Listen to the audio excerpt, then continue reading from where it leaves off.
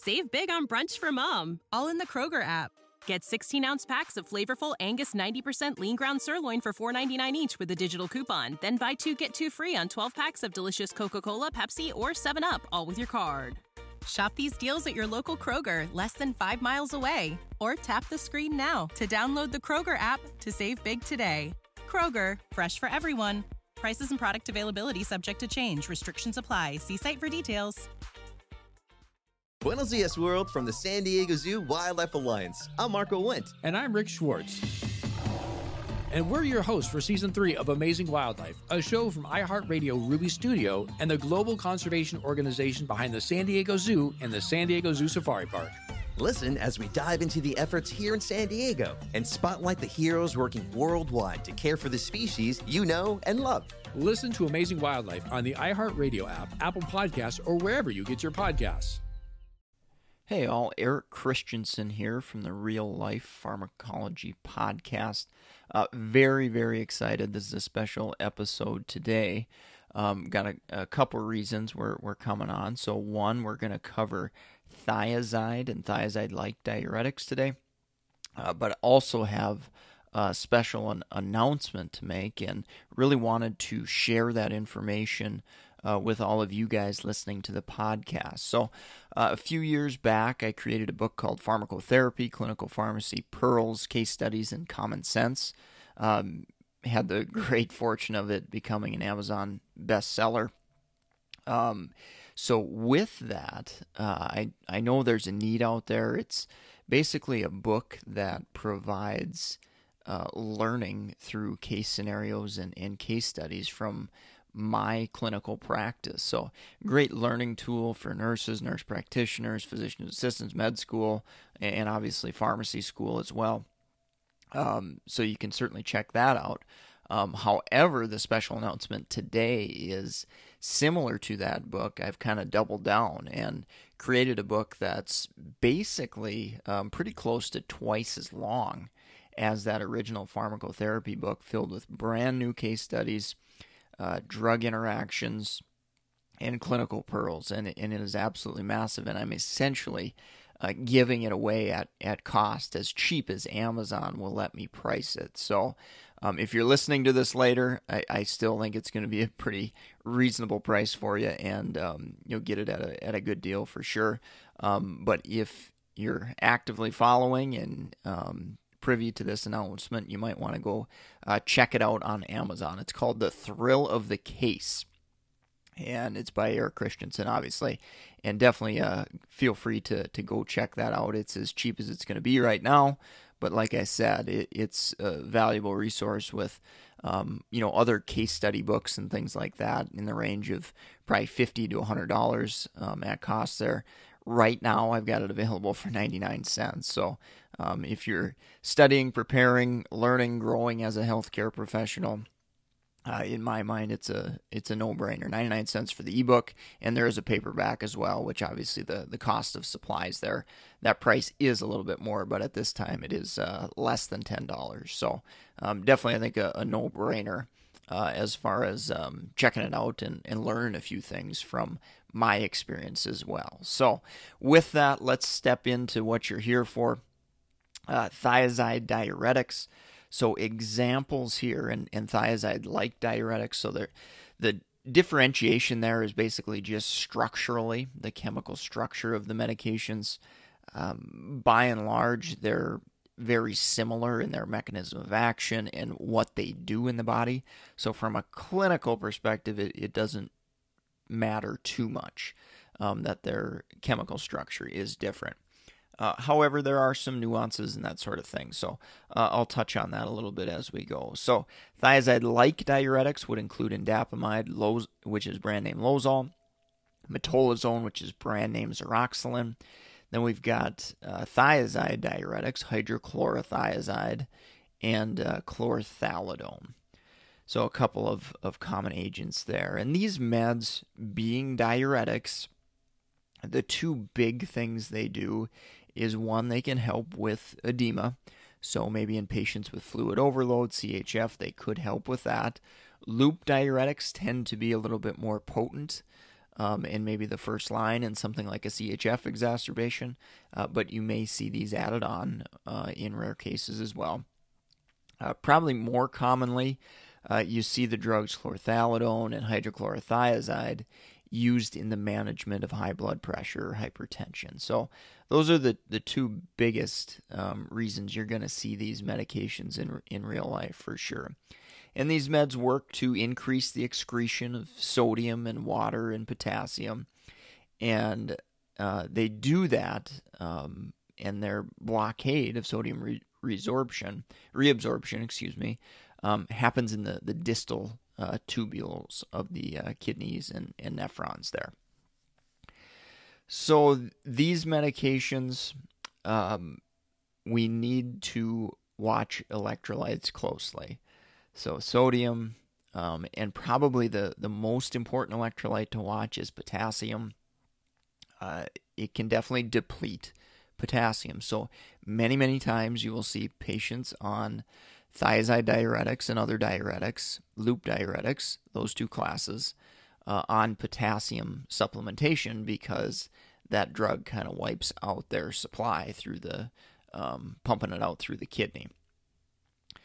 I mentioned sodium hyponatremia. There could be some contribution there. You know, I think of SSRIs. I think of carbamazepine rarely contributing to hyponatremia. And if they're on both of these medications together, that might be a situation where we'd maybe watch it slightly a little bit closer as far as low sodium goes. But definitely low potassium is much more common, in my opinion, than low sodium with the thiazide diuretics. Sticking with electrolytes here, one unique electrolyte difference from loop diuretics. When I think of loops, I think of basically wiping out all electrolytes or reducing all electrolytes. Thiazide and thiazide-like diuretics uniquely may increase calcium levels.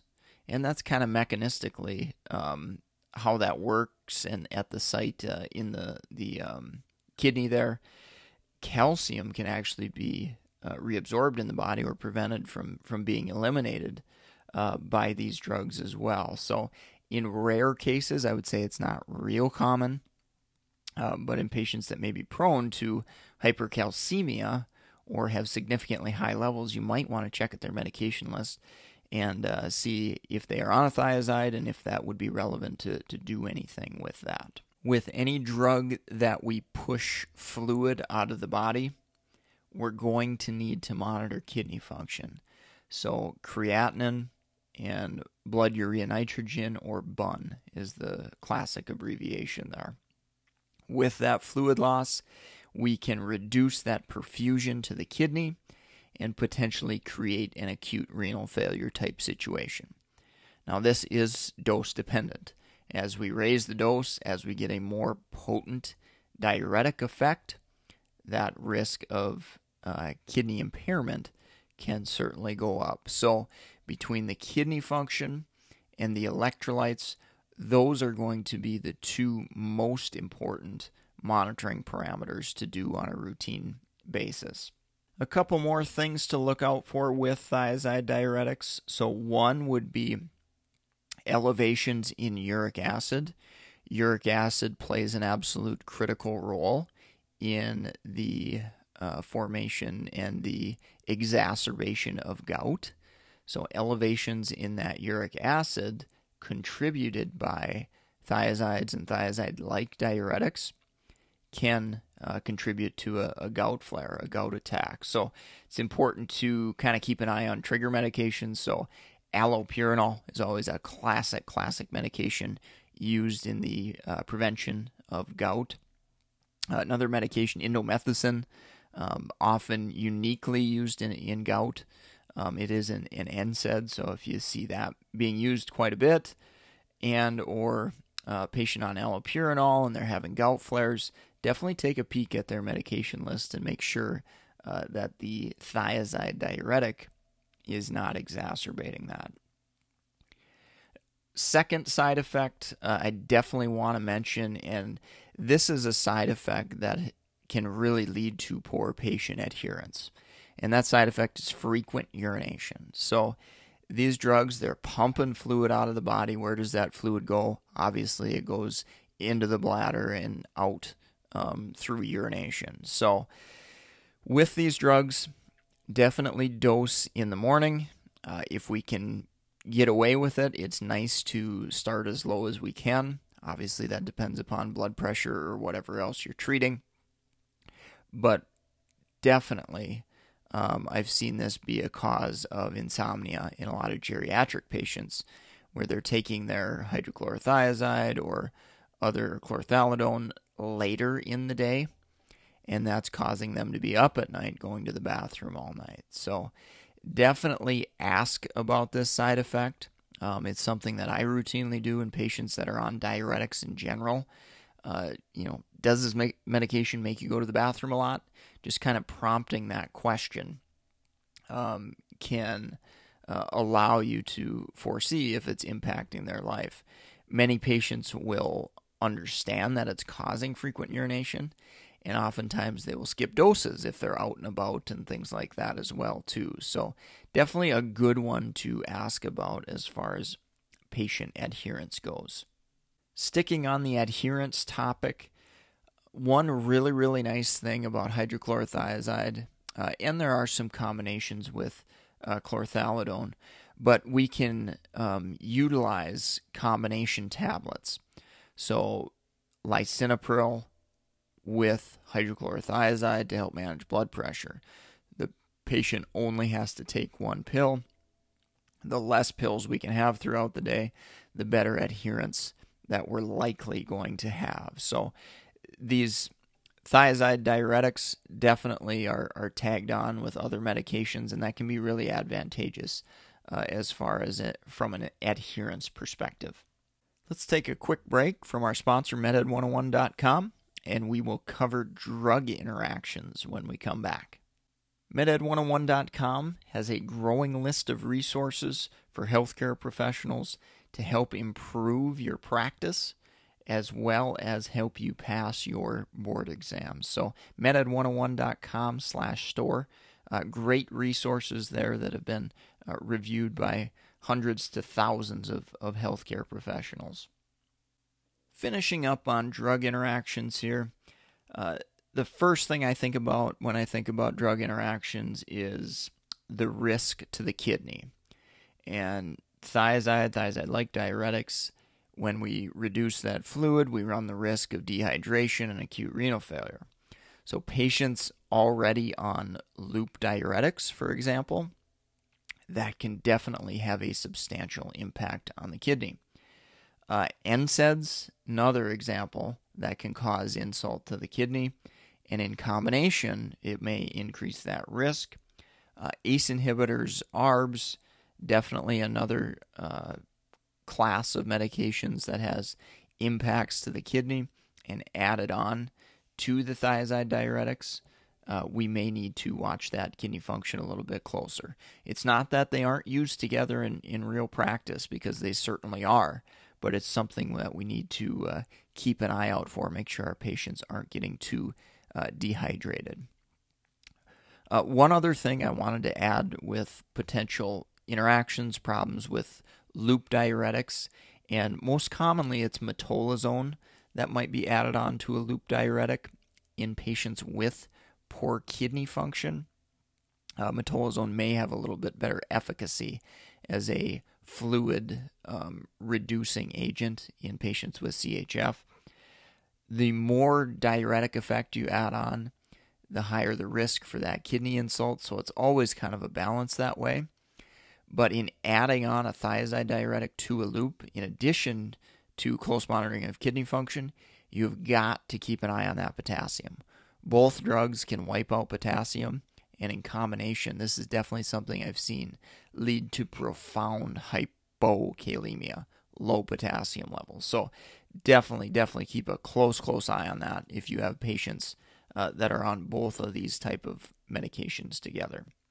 I kind of alluded a little bit to hyponatremia, and that is possible. Rarely SSRIs, carbamazepine are associated with SIADH, which is basically a syndrome that results in low sodium levels. There is potential that the thiazides and thiazide-like diuretics could exacerbate that a little bit more. So not a major common interaction, but is something to think about if you've got a patient that has a lower sodium level. One other interaction I've seen in practice, and there are certainly others, but I just want to point out the common practice drug interactions I've seen is with lithium. Thiazides and thiazide-like diuretics can certainly elevate lithium levels.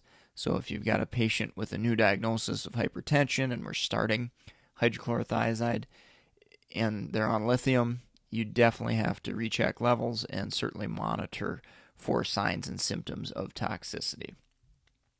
I think that wraps up the episode today. Thank you so much for listening. Definitely go check out that book for a limited time. It'll be at a very reduced price. And even if you're listening to this later on, I'm going to do my best to kind of keep the price low because I really want you to have access to it. So The Thrill of the Case, you can go find that on Amazon. It'll definitely be a great resource for you. So thanks for listening. Have a great day. And we'll see you again on the next episode. Buenos Dias, world, from the San Diego Zoo Wildlife Alliance. I'm Marco Wendt. And I'm Rick Schwartz. And we're your hosts for Season 3 of Amazing Wildlife, a show from iHeartRadio Ruby Studio and the global conservation organization behind the San Diego Zoo and the San Diego Zoo Safari Park. Listen as we dive into the efforts here in San Diego and spotlight the heroes working worldwide to care for the species you know and love. Listen to Amazing Wildlife on the iHeartRadio app, Apple Podcasts, or wherever you get your podcasts.